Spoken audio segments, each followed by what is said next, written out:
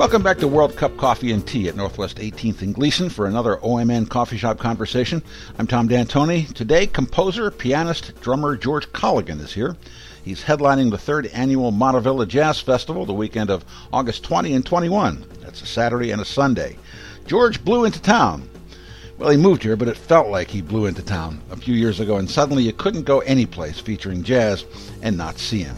He tours internationally with Jack DeJohnette, among others. He teaches and maintains an extremely busy schedule here and everywhere.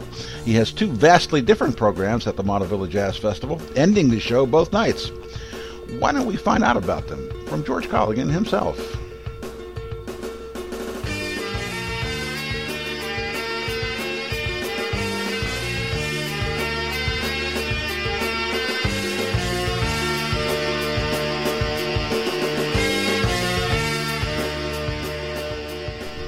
George, welcome to the cupping room. This is where we're in the cupping room. Happy to be here. Happy to be here. It's a coffee shop, and yes, that's what they do in here. Although I'm drinking tea. You are, yeah. Yes, I quit coffee, which you was did. It was difficult, but wow. Yeah, I was drinking it too much. It was making me jittery, and I couldn't sleep. My sleep was really messed up, so oh man, I actually quit. So now I can't. I mean, who knows? Maybe I'll go back to it someday. Yeah. But I have to be careful. It's easy to overdose on coffee when you have kids, because when you're sleep deprived constantly, you just think it's an easy fix. But in the long term, it's not. You have two now, right? Two children, yeah. And they are how old? 6.5 and 1.5. Whoa. Yeah. Okay. So it's normal to have somebody wake up during the night. So. You know, but so yeah, I'm drinking just green tea now, or different types of tea. Yeah. You know. Did you ever have to quit smoking? No, I never smoked. Me neither. I never smoked tobacco. Well, correct. Yes, you always have to qualify that. Right. Well, yeah, we won't talk about that.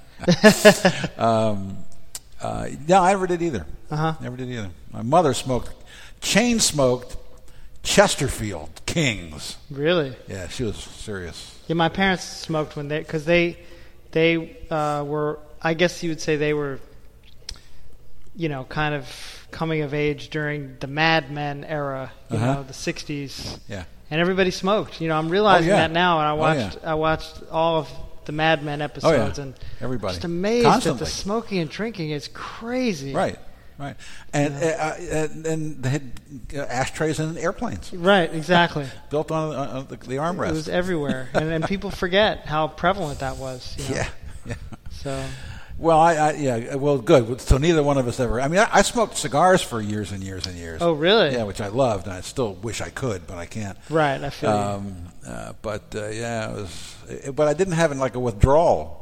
When I stopped smoking cigars. I don't know. Anyway. Well, maybe they don't put nicotine in cigars. Oh, no. I'm sure there's nicotine in cigars. It's tobacco. Well, it's too bad, because now you could probably... I'm sure the day is coming when Cubans will be not contraband. I might have to risk my health when just to try it. Although I've smoked Cubans. Just to try it, yeah. Yeah. Mm-hmm.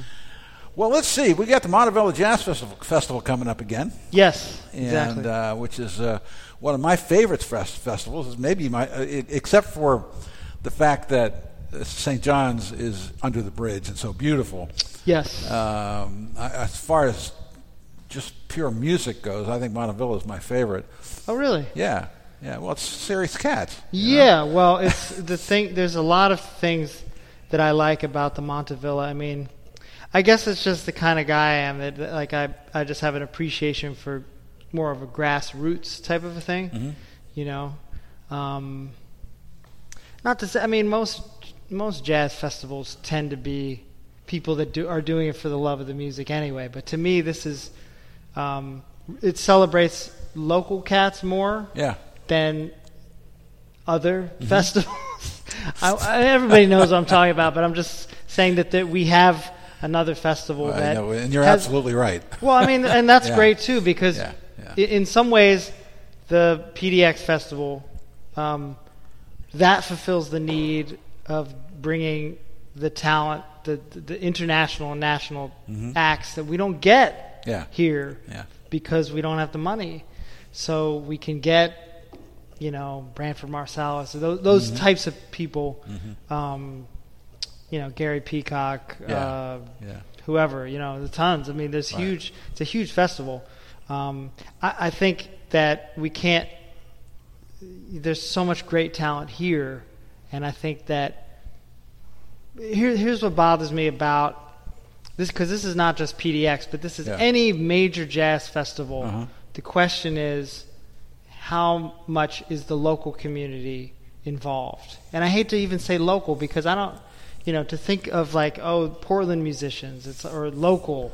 Yeah. It's just great cats that live here. Yeah. It's a big difference. Yeah. So, I personally, I think that if you can get people to come out to hear the national groups, if you incorporate the local groups, that gets the whole ball rolling, because it shows people. Because if people come out and all they see is international groups, then they don't know.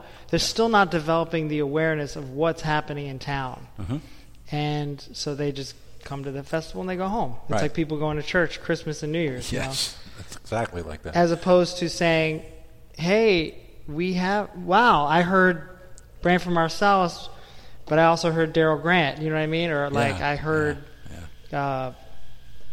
Dee Dee Bridgewater, but I also heard Marilyn Keller, or whoever. You know what I mean? Like that sort of thing. It makes it easier, because then you're really developing fans, as opposed to just people who come because there's so much marketing.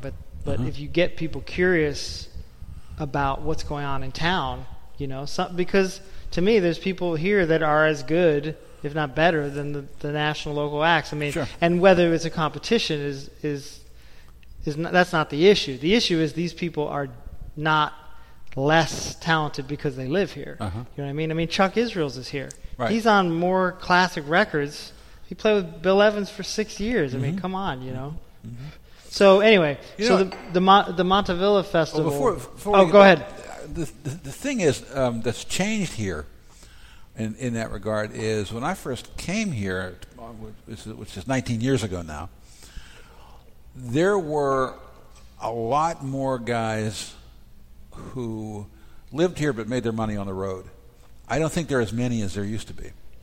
I don't think you find, because it's so expensive to live here now, I don't think you find as many musicians moving here because it's cheap, and then going on the road. Do you find that?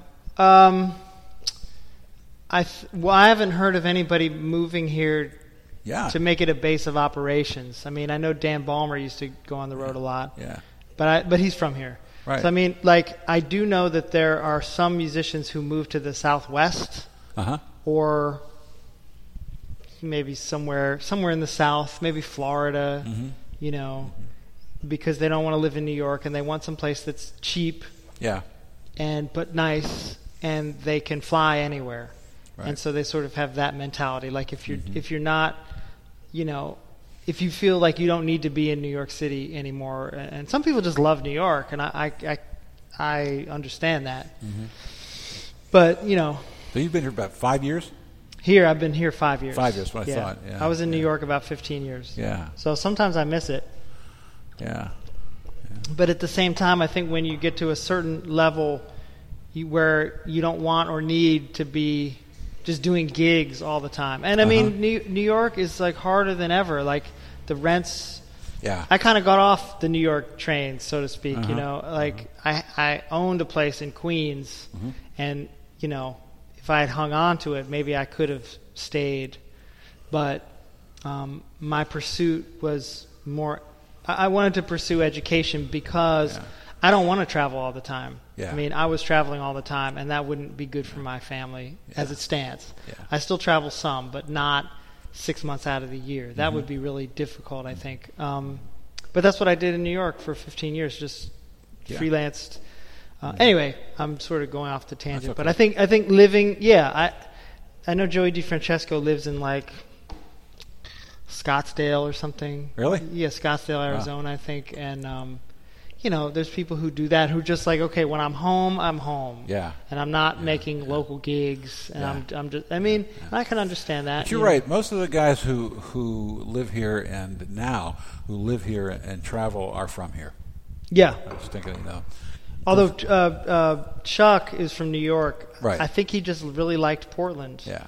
You know, but Yeah. and you know he's retired from teaching, and Right. you know I don't think he's going on the road a lot, but I think he'd like to be playing more, and I feel the same. I feel like, you know, it's hard for me to play well if I only play when I'm traveling. You know what I mean? Right. Or only play like once a month. That's or you know, once every 6 months. There's no way I could keep up my skills. Yeah.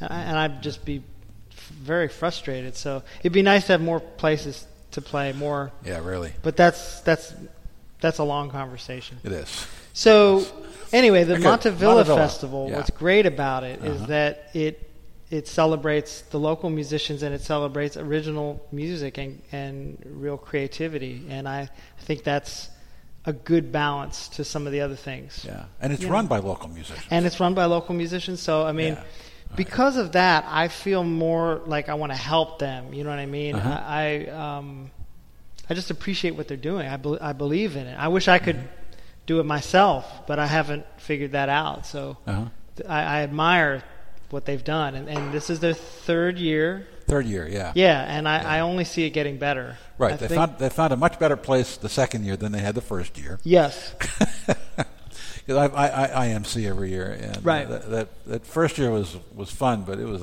That was a little tough, yeah. a little tough. It was very hot. Yeah. And very dark. Yeah. Yeah, so, I mean, in some ways, that's what people are doing. They're just Right. doing it themselves. They rent a theater and get people to come out. You know what I mean? So you have two performances, Yes, and they're different. they are different, but similar. Because I'm on both of them. That's the common denominator, I suppose. So Saturday night, you have you're doing Fathers and Sons with the Portland Jazz Composers Ensemble. What is that? It is a multi-movement, through composed, thematic, programmatic, newly composed, commissioned work for the PJCE, which is their typical lineup is 12 pieces. It's like 2 trumpets, trombone, French horn, soprano, alto, tenor, baritone, saxophone, and then rhythm section with guitar, piano, bass, drums. Wow. And so just from the technical standpoint, it is there's not really supposed to be any break, and if we do a lot of improvising, which is what I want, because there's written material, there's improvised material. Should be about an hour, you know. But I've never done anything like this. I've never been asked to do anything like this. Besides, well, I did do. I mean, I don't get asked often to write major works, but like this was a commissioned work, and I've written it specifically for this event for these cats, and so I'm excited about it. I mean, it's a learning process. You know what I mean? I mean, it's not impossible to write for a large group. I mean, I think a lot of people. I think that in olden times, when everything was written by hand, that was really what took the most time. Right. Was saying, I got to have somebody write out all the parts. Yeah. And if you had to do that by hand, that was a major task. Now with computer software, we can do it much faster, and it's much easier. So that's made it easier for me. Like if I had to write it all by hand, it would have taken 3 or 4 times as long. Was the major challenge the number of instruments? I think just making sure. Yeah, I think so. Just sort of like thinking, okay, how is this going to work? Just logistics, you know. Am I writing something that's too hard? Am I writing something that's too boring? You know. And the other thing too was like, because this sort of leads into the programmatic aspect. It's basically like it's a tribute to my past and future. So, just basically Colligan men, you know. My great grandfather Peter Colligan came to this country I was told he was an indentured servant, and just thinking about what his experience was like, what it took for him to come from Ireland to the United States, and then of course I didn't know him, obviously, and I didn't know my great grandfather either, although there's a picture of me as a baby with him, but he was kind of on his way out, but he was apparently a firefighter for New York City, for Brooklyn Fire Department. Wow. And just what was his life like, in the early 20th century, you know. And then my grandfather, I have memories of his personality and of course my father. A lot of it has to do with my father, and it's just sort of a whole thing about lineage and history and like what does one family member give to another, and what stays, what changes, just generations, just thinking about that and trying to express that in a musical way. And then a lot of it is sort of dealing with my relationship with my father, which is at sort of very unresolved because he died suddenly about 11 years ago. Wow. And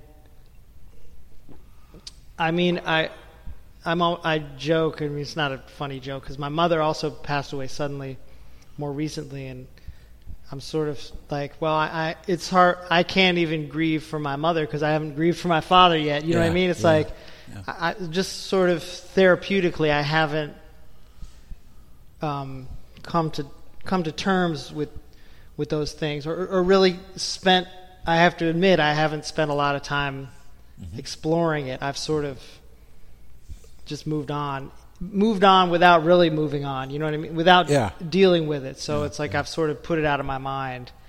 I don't, because in some ways there's not a lot that can be done, but I think it's something that I should at least explore. Has this piece helped you?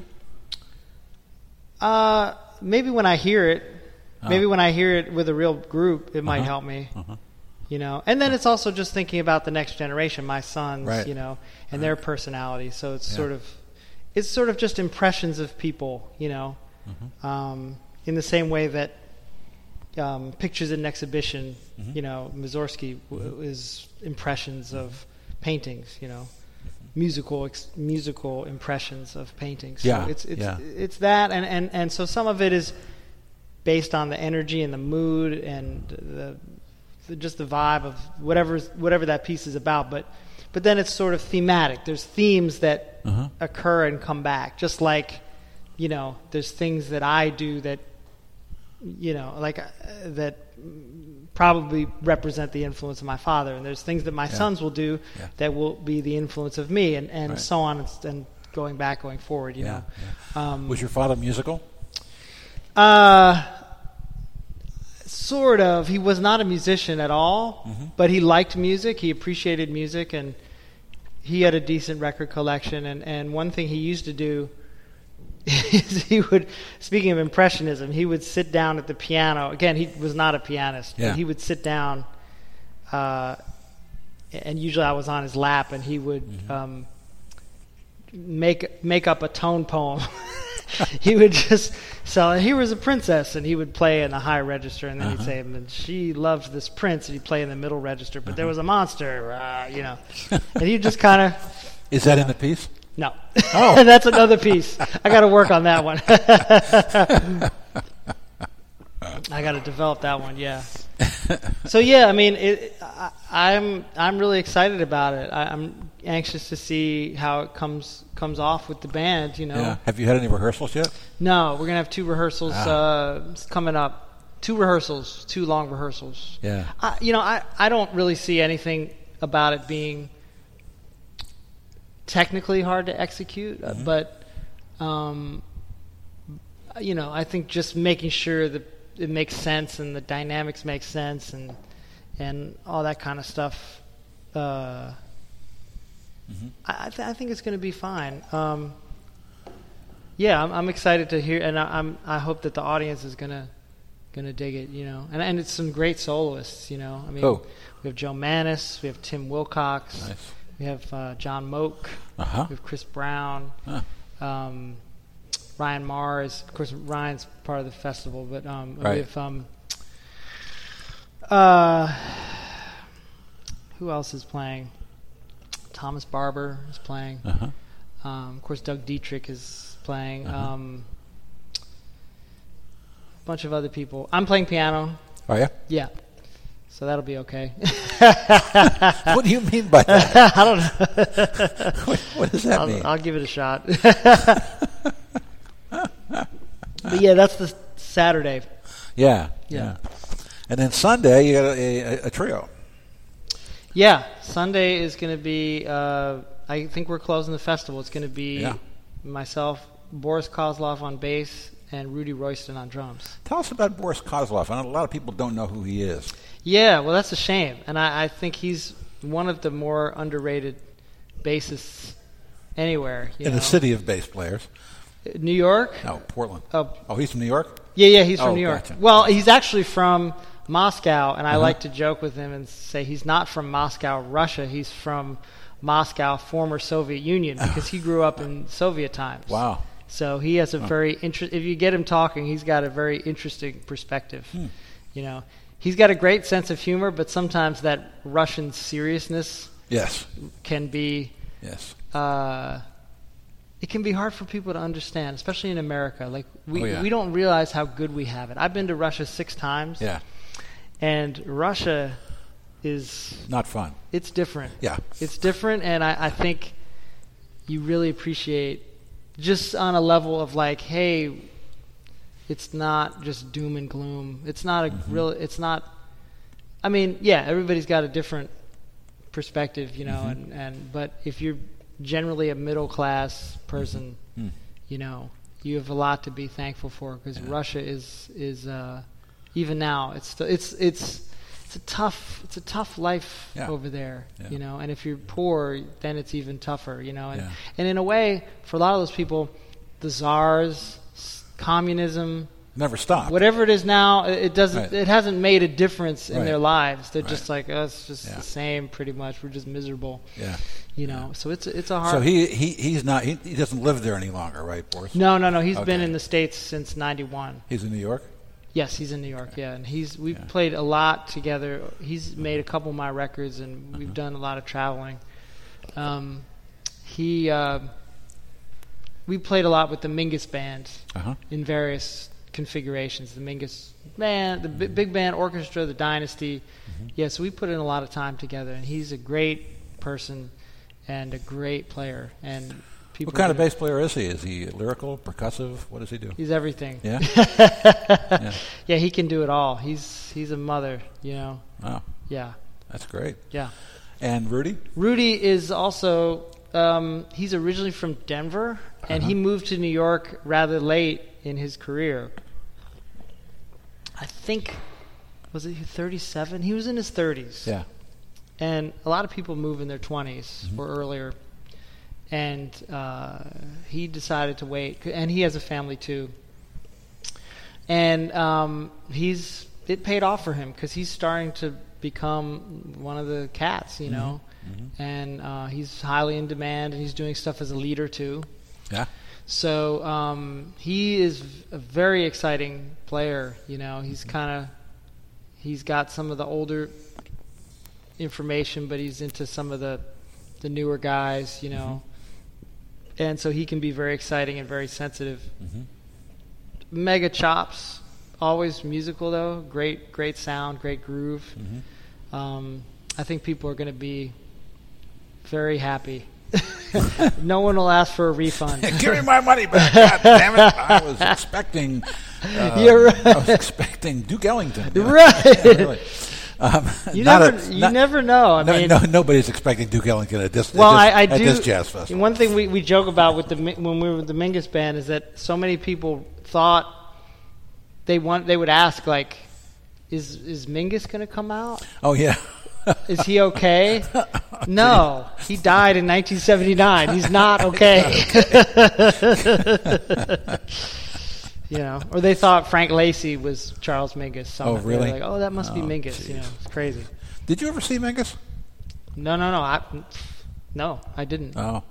For real, no. I saw Sue Mingus a lot. No, I remember I was at the Cellar Door in D.C. Okay. Club in D.C. called the Cellar Door. Right. Is that still there? No. I don't think so. Anyway, and I got there early to get a good seat, and there he was, just sitting at the piano. He was playing piano. It wasn't with the gig. It wasn't part of the he gig. was He just working came out to fuck around. Okay. And it was amazing. Yeah. It was amazing just to hear. Oh, yeah, he was a great pianist. Yeah. Yeah, there's a record that some people say maybe could have influenced Keith Jarrett. Really? His solo record. Did he make noises? What? Did he make noises? No, I don't think so. No, but I mean that type of free form improvisation, you know. Yeah. He's on he plays a solo piece on a jazz fest record from the 70s. I have that. But anyway, we could talk about Mingus all day. Yeah. Well, it's cool you got to see him. Yeah. I saw him a few times because we had the Left Bank Jazz Society in Baltimore. Yeah, of course. Yeah. Was legendary. Yeah, it's too bad. I kind of missed all that excitement. Yeah. You know. I mean, the Left Bank did a few concerts when I was in town. I mean, I saw Sun Ra through the Left Bank when they were doing it at Coppin State. Oh, yeah, that's not the same. No, it's not. It's not the famous ballroom, no, which is now, who knows what it is now. I think it's part of the Charles Theater. Is it? Yeah. Okay. Yeah. Well, and I also saw Billy Harper through them. Yeah. You know. No, it was a great scene. It was first of all, it was one of the first completely integrated scenes in Baltimore. Exactly. You know, that was Wasn't there really a guy important. Floyd? Was Floyd with them? He's like, maybe that was later. Maybe he was part of them later. I remember. You're asking me people's names? Get a break. Anyway, so I had great times there. I interviewed Sun Ra there at the Left Bank. Yeah. What was that like? That must have been incredible. It's fabulous. It's fabulous. You talk about Saturn? Yes. He told me that's where he was from. Right. And I believed him. Why not? Right. And and it was one of those things where the whole band got up and marched around the room for Spaces to Place with their little hops, and then people got behind them, and it was a great. It was just a great scene. Just a great scene. Unfortunately, that was a TV story, and that unfortunately was lost forever. Oh, I know. Shame. Okay. Anyway, I got it on Evening Magazine on commercial TV. I couldn't believe it. Evening Magazine, really? Yeah, wow. Yeah. That's heavy. I know. Wow. Okay. Right. Okay, so what are you guys going to do in this trio? We're going to play my music and just burn it out. All right. That's basically it. And I mean, it'll be obviously different music from the Saturday. Well, sure. You know. Yeah. But I mean, I'm supposed to do a record in late August in New York. I'm doing a recording. With these guys? Well, Linda O is going to play bass. Ah. Yeah. So I'm going to maybe work on some stuff for that. I'm not sure yet. I have too much music as it is, so I haven't decided exactly what I'm going to play. I got to narrow it down to probably about 10 tunes, unless I do a double record, which I don't think we have time for. But still, what does that process involve? Narrowing it down? Yeah. It's hard to explain it. It's just sort of like you kind of have to go by. It's part logic and part instinct. Yeah. Because isn't everything? I suppose, yeah. Well, it's the artistic process of just figuring out which tunes are your favorites. You know what I mean? Which ones? Because you never know. Like, there's tunes that I think suck, and people are like, "Oh, that's a great tune." I'm like, "Yeah, I know." Okay, whatever. Yeah. And then there's tunes I think are interesting, and people don't respond to. So I mean, it's always, I mean, in some ways, I think just we're at such a time now where I think jazz musicians are really trying to figure out how to. I think we're spending too much time trying to figure out how to reach people, but I still believe that if somebody is recognized as a great artist, I don't think it's their job to I mean, there's people say give people what they want. You know what I mean? Uh-huh. And that's one philosophy. But another philosophy is like do what you believe is right. Yeah. I mean, to me, that's what the artistic temperament is about. Is about you believe in what you're doing and you have something to express, and whether the audience gets it, maybe they will eventually, or they should want to receive what you're giving them, Right. rather than, hey, do this tune, you know what I mean, or like do something that's we can dance to, you know what I mean, like that's. Yeah. But I can see that there's a place for both, you know what I mean. I mean, like a pop group is a different sensibility. Popular music is. But even within jazz. Yes. Even within jazz, I can't tell you how many albums I get in the mail of a really attractive woman singing standards. I mean, I get a million of those. Yeah. And they all sound the same. Yes. There's nothing wrong with them. Right. Except I don't want to hear the songs anymore. Right. Pretty much. Are some of them good singers? Yeah, most of them are good singers. Mm-hmm. But that's not the point. Well, I mean, again, you're a different kind of cat. I mean, Yeah. it's like the training, our society, I think, it's not as common for people to have an open mind. Right. To say, hey, what is this person, to hear things and hear them for what they are rather than what they aren't. If somebody hears an original tune, some people are like, I've never heard this before. This is amazing. And some people are like, can you do a song by, Cole Porter? You know what I mean? Yeah. Which is not to say that that's bad. There's a time and a place for that. Right. And in fact, jazz musicians are always taking familiar material and making their own thing out of it, which is another discussion. But I think just in terms of like wanting to hear something new and something different, I think it's that philosophy of like what are you going to hear music? What do you want to hear? Do you want to be surprised? Do you want to be intrigued? Do you want? I mean, to me, it's like I understand the hit factor. You know what I mean? Like somebody has a hit, or it's like you hear a song that and you feel good about it. You're like, oh, I know that song. If you hear but I can do anything. I can go and hear somebody play all standards that I know and be satisfied. I can also hear, I was in Birmingham and I went to hear this concert by a pianist named Bobby Avey. And this was the hardest music I've ever heard. And Really? the musicians, I talked to them afterwards, just pages of music. It was more like through composed 20th century classical music. Wow. And it was, but I was enthralled the whole time because I wanted to understand. But even when I didn't understand, I was still moved by the energy and by the just being impressed and being moved. It was like coming from a real place. Yeah. So I mean, if somebody went to that concert and said, "Oh, they didn't play any standards," Right. they're missing the boat. They should go elsewhere. Right. Those are the kind of people who call it noise. Exactly. Yeah. Well, that's just because they don't understand it. But like, understand if it, they would just give it a second, I know. I mean, On the other hand, some people you can never be reached. it's tough. I think it's probably true. It's Unfortunately, tough. it's sad to say, Right. but Well, mind is a terrible thing to waste. very, very true. Very true. I remember. Did you ever know Michael Haberman? No. From Peabody Conservatory. Doesn't He ring a had bell. he was a pianist. What year? Because I was there 87 to 91. No, it was before that. Okay. Well, I don't know. He was probably still there then. Yeah, because he was still living in Baltimore. He was a teacher? Yeah, he was a teacher. But he was a guy who played the works of Sorabji, which was the densest, most complicated stuff that had ever been written. And Sorabji allowed only Michael Haberman to play his works. Right? Wow. This guy he was of Indian descent, but he was Sorabji, but he lived in England, right? Okay. He was really English.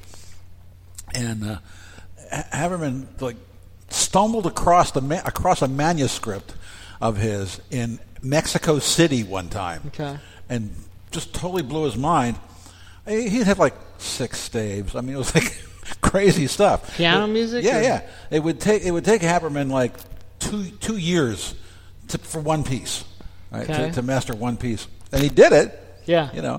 But he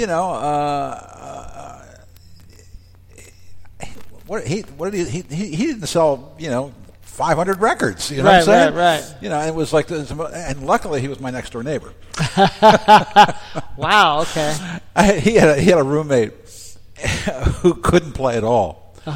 But Michael let him bang away, right? And it would drive me nuts. I actually banged on the wall a few times.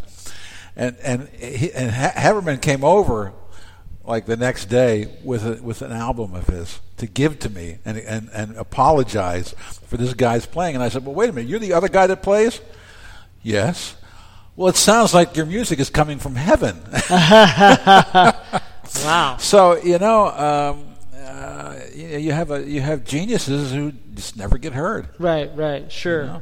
Well, I mean, in that way, you must feel lucky that you've had so many recordings and have had your work documented so much. Oh yeah, of course. Yeah. Of course. I mean, yeah, absolutely. I mean, and you look at a lot of artists. I mean, what was really interesting to me is when I reread the Ted Gioia History of Jazz book, how many of the musicians that are considered historically important died penniless or died of tuberculosis. Right. You know what I mean? Like the greats, they just never made any money. You know what I mean? And never got any appreciation. You know what I mean? It's not to say that they didn't have some kind of active career, but still, like, they just never, tragic circumstances, So the fact that I've made it into my 40s is a big deal. Yeah. The musical life expectancy, right? The life expectancy of musicians used to be, I think, somewhat low. It's a hard life. And to not, and they didn't know. I mean, Charlie Parker, one of the greatest musicians to ever live, died at 35, and made no money. You know what I mean? Had little to show for, So, but yeah. I mean, there are a lot of incredible musicians that are not, and so it's like, I think that's, so getting back to what I was saying, I think jazz musicians now, even ones that have very have a lot of integrity in terms of like their message, what they're trying to express as artists, I think we still try to figure out even if in a friendly situation, what's going to work the best. Yeah. You know what I mean? So in some ways, you just say, well, if I was in the audience, what would I like to hear? Right. You know what I mean? So I did a piece one time on Mel Brown's septet, and talked with I guess it was Stan Bach, one of the guys, and he was telling me how they do play continuously. They don't. Their whole set, they don't stop. Right. They call things from the stand, from the bandstand. Call tunes from the bandstand. But when they first started and Thera was more active, he would survey the audience when they first got up there, and take their temperature, to see what he thought would work best. Yeah. Because if you've ever seen their book, it's that thick. It's really thick. Yeah. So I mean that's a little extreme, but I don't know. It's a tough call, isn't it? Yeah, for sure. I mean, you never know. I mean, but you don't get any hostility. Not usually. No, I can't recall that I've ever been booed off the stage. I'm glad to hear that. I've had a few little run-ins, I would say. I mean, I've definitely had some negative experiences. Really? Maybe not a lot lately, but I know somebody complained about my music at a local restaurant. Really? Yeah, somebody complained. Oh, jeez. But I just don't play there anymore. But there was, I think, one funny incident. This is many years. This is 1994. I'll never forget this. Again, I wasn't booed because it wasn't a concert. It was a little thing. My father was putting on this hospice regatta, upstate New York. He had a marina upstate New York, and it was to raise money for hospice, you know. And so I and my girlfriend at the time, we went up to perform with two local, like a local bass player and a local drummer. And so they came, and we were just playing, you know, playing jazz tunes, whatever. And so we played one thing outdoors, and then we played another thing that was part of a lunch, you know, and there's like food over here we're playing, you know, just background music pretty much. So I'm playing standards, and I'm trying to, you know, I'm like, well, nobody's really listening. I'm just going to play how I play, and I'm just going to try to stretch it out, you know, whatever. So, and again, not getting much, no one's even really acknowledging our presence. So, so this old guy comes up, and he says, I think, at the time, I just assumed he's just making a request, and he says, can you guys play Mac the Knife or something? I was like, well, I think I could probably play Mac the Knife. And he's like, because what you're playing is bullshit. I said, excuse me? He said, what you're playing is bullshit. I'm sorry. So he walked away, and I was shaking. I was like so upset, and I said, well, let's just try to play Mac the Knife. And so, but I couldn't play. I was so angry, and I just said, you know, let's just take a break. So I walked outside, and I just kind of like walked around in a circle, like, and so I said, I'm not going to let this guy get away with it. So I walked over. He was sitting with like his daughter or something, and I said, excuse me, sir, you have the right to your opinion, but you have no right to speak to me that way. And so he looked up at me, and he said, what you were playing was bullshit. Jeez. Bullshit. And so my father came over. He saw what was happening. He said, Jack, you're drunk. If you don't shut up right now, I'm going to take you outside and kick your ass. So then I said, you know what? This gig is over. I'm calling it right now. This is the button on this story. Totally true. 6 months later, I get a letter from this guy.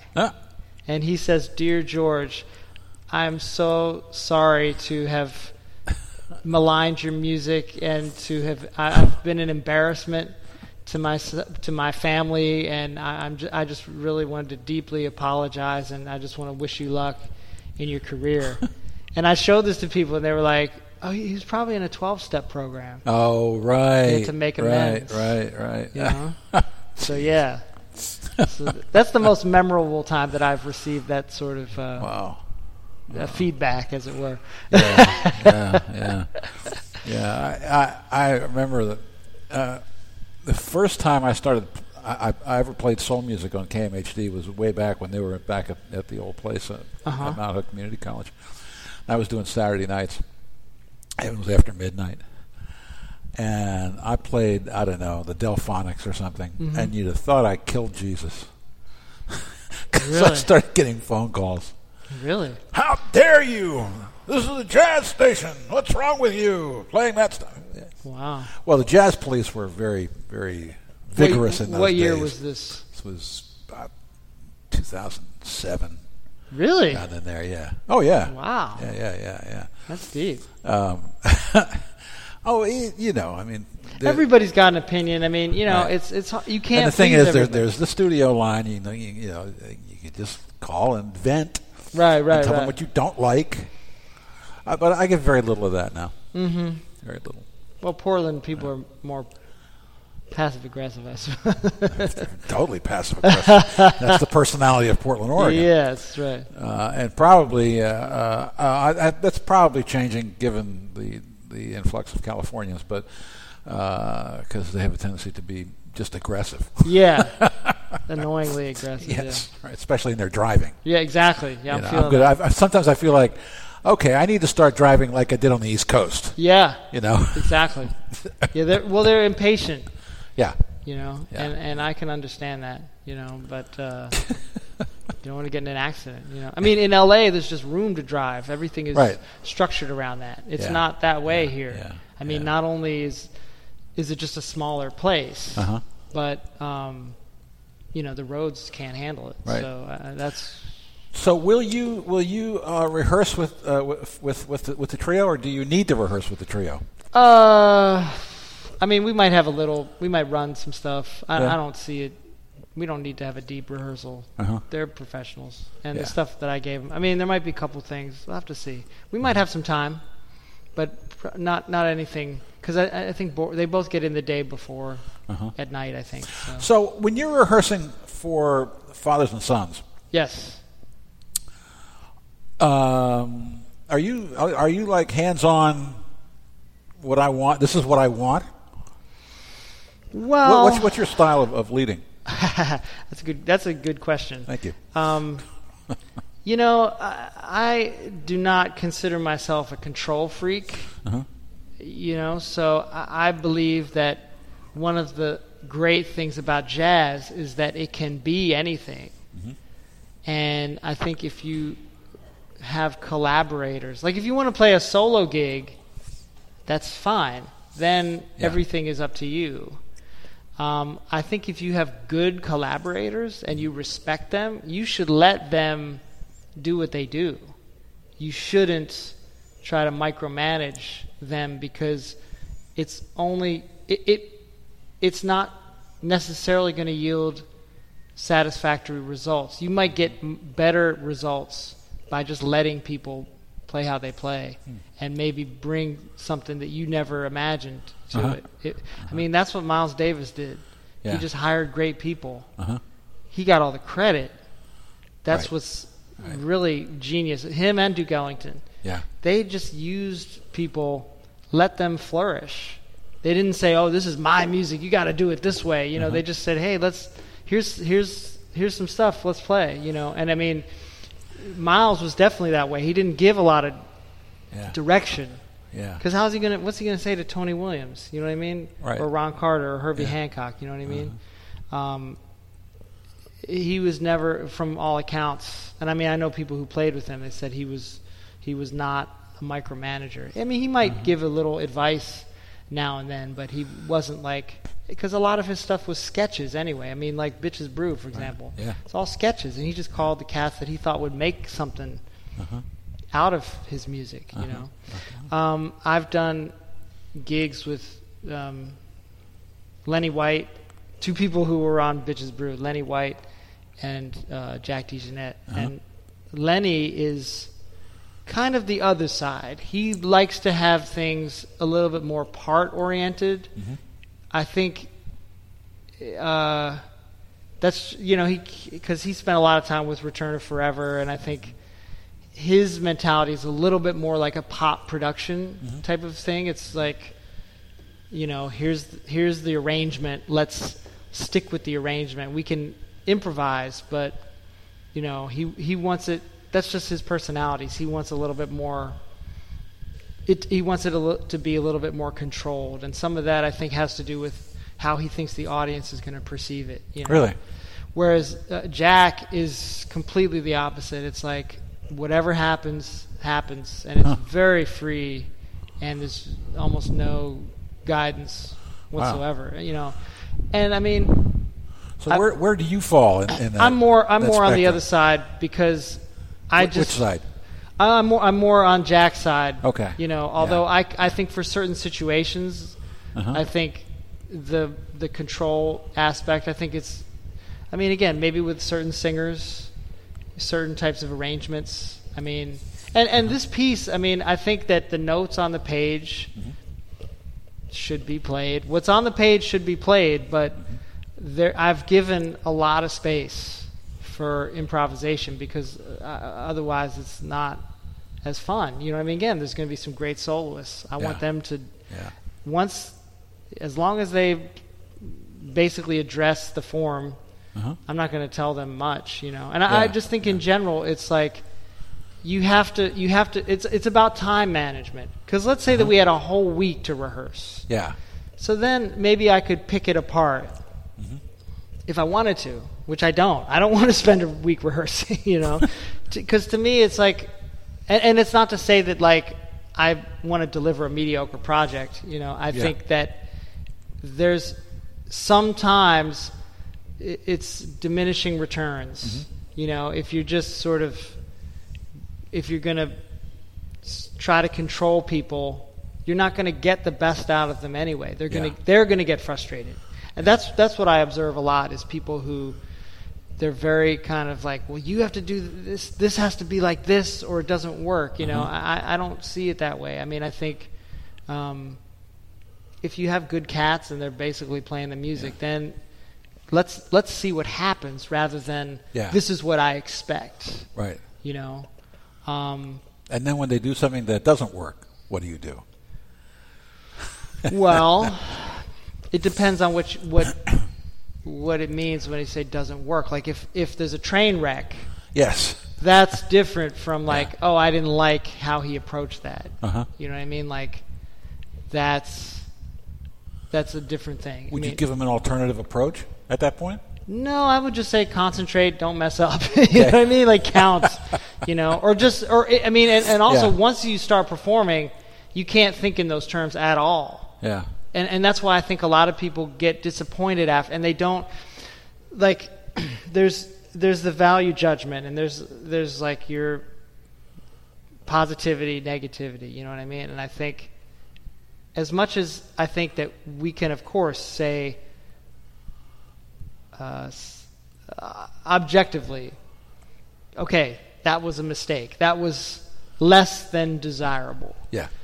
But once you start playing, you can't. You could take note, or if you're recording, you can listen back to it later and say, "Oh, that was less than ideal." Yeah. But you have to move forward. I think a lot of people, they just get mad when stuff doesn't go how they envisioned it to go. Yeah. And I think if you look at life as a process and you look at music as a process of development, then all of these things are just. You just have to get used to it. You have to almost expect that there's going to be something that isn't going to go according to plan, but it's not whether it happens, it's how do you get out of it. Yeah. You know what I mean? Yeah. I mean, I've had a lot of situations where there'd be train wrecks and it's just like, well, are we going to just sink or swim? Yeah. You know what I mean? And so you just say, hey, we're on stage and this music is going to keep going, so we got to figure it out somehow. We got to get out of this, you know. And that's what's most important, you know what I mean. And then sometimes, like I was just teaching in Port Townsend, and I told my group, my combo that I worked with, these students, I said, you know, I think you guys are going to be okay. You know, I don't envision any major train wrecks, but if you do have a major train wreck, you're going to learn a lot more than if you don't. Yes. Sometimes the hardest lessons are the best, you know. So that's really important for people to learn, like how to get out of a bad situation. You know what I mean? Like oftentimes we set it up so it's like, okay, everybody's playing their part, everybody's cool. What happens if somebody can't hear? What if their monitor doesn't work and they drop a beat or you drop a beat? Sometimes it's not really anybody's fault. It's just the fact that we're all human. Yeah. And so there can be a miscommunication, and then all of a sudden, not everybody's not in the right place. Yeah. What do you do? Yeah. Now, my recommendation is to practice. Whether you just learn because you've done it on the bandstand a lot, or when you're rehearsing, maybe almost practice getting lost. Like we've done that in my improv class. Really? I said, okay, I want you guys to start. I take 2 students. I say, okay, you guys pick this tune, start playing, and I want one of you to just jump to a different part of the tune and see how long it takes you to figure out how to get back. And it was really eye-opening. Yeah, I bet. Because you have to, it's very easy to have the deer in the headlights situation where you're just like, oh, something's wrong and I don't know what to do. Yeah. As opposed to just saying, okay, I hear he's in a different place. I'll just move. I'll just go with him. You know what I mean? Or I'll draw him back to where I am. You know, I'm doing this as a trombone. It was a trombone player and a bass player. Yeah. So, you know what I mean? So that's, and again, if you think of it, there's 2 things. One is your outlook. If you have a negative outlook, you're like, oh, he's in the wrong place. He's screwing up. Everyone hates us. You know what I mean? Like everyone's looking at us. You know, as opposed to just like, oh, okay, I think he's in another place. Let me, You know, Yeah, just like yeah, if yeah. we were having this conversation, you know what I mean? Like, yeah. if I misunderstood something, I would just say, Right. "Hey, or what are you talking about?" The fuck are you talking about? Right, exactly. You know, You know, it's interesting though because I can see where you rehearsing with these guys for Fathers and Sons yes, would be a lot different from you rehearsing students, because first of all, they all know you. yeah. Of course, they respect you, but you're also Let's hope so. yeah, but you know these cats. Yeah. You know, and you played with them before and all that, and then you've got these students, say the ones Yes. in Washington, Yes. who are going like, "Oh man, this is a major cat. I don't want to fuck up." Right. Because I ran into that same kind of problem with Ron Blessinger brought in Steve Reich years ago here, right, for Third Angle to play music for 18. And I mean, you know, talking about some serious. Thomas Svoboda was in the orchestra, okay? Right. Mhm. But even these major cats, right? They didn't want to fuck up in front of Steve Reich because they had heard he was a tough guy and he'd chew them out. They didn't want to be embarrassed and all that stuff. Of course, when he showed up, he was just a New York guy who knew what he wanted. That's all. Right, That's all right. it was, right? And so everything was fine. But still, there was that, you know, at the beginning that you know they had that, you know, they were not scared, but they were, you know, they didn't want to get shit on. Right. Yeah, I mean, By Steve Reich. I of all understand people, that. you know? I understand that. Yeah, Well, yeah. So these kids see you as a major cat, right? Well, you know, it's interesting because Lonnie Plaxico said this to me a long time. He said, "I Yeah. only get nervous when I don't know what I'm doing." There you go. And so that's the thing. If you've Right. prepared properly, if you're really ready to be there, there's no reason to be nervous. Yeah. You know? And I think that's one thing. Some people just don't prepare enough. It's Uh-huh. like, how much are you really? Did you do your homework? Right. You know, and then the other thing too is being able to pay attention. Yes. So oftentimes, people they're paying so much attention to their own playing, and this is really a danger in jazz playing. Is that if you're only listening to yourself, you're screwed. Yeah. Because you have to listen to everybody else. Yeah. And that's where most people get lost because they're just in their own world, you know, playing their part, and they're like, and then then they're like, where is everybody? You know, that sort of thing. Like if you're at a party, I mean, this is funny because at Port Townsend, the party analogy was used a lot. Like, how do you function at a party or in a conversation or whatever? Yeah. Like, if it's always a monologue, and eventually people are just going to leave. Well, that was the sound of my computer crashing at the end of our conversation. Thank you, George, for spending time with us. So instead of goodbyes, we'll leave you with a Colligan trio piece called Space Gives You Time, featuring George on piano, Rudy Royston on drums, and Johannes Wiedenmuller on bass.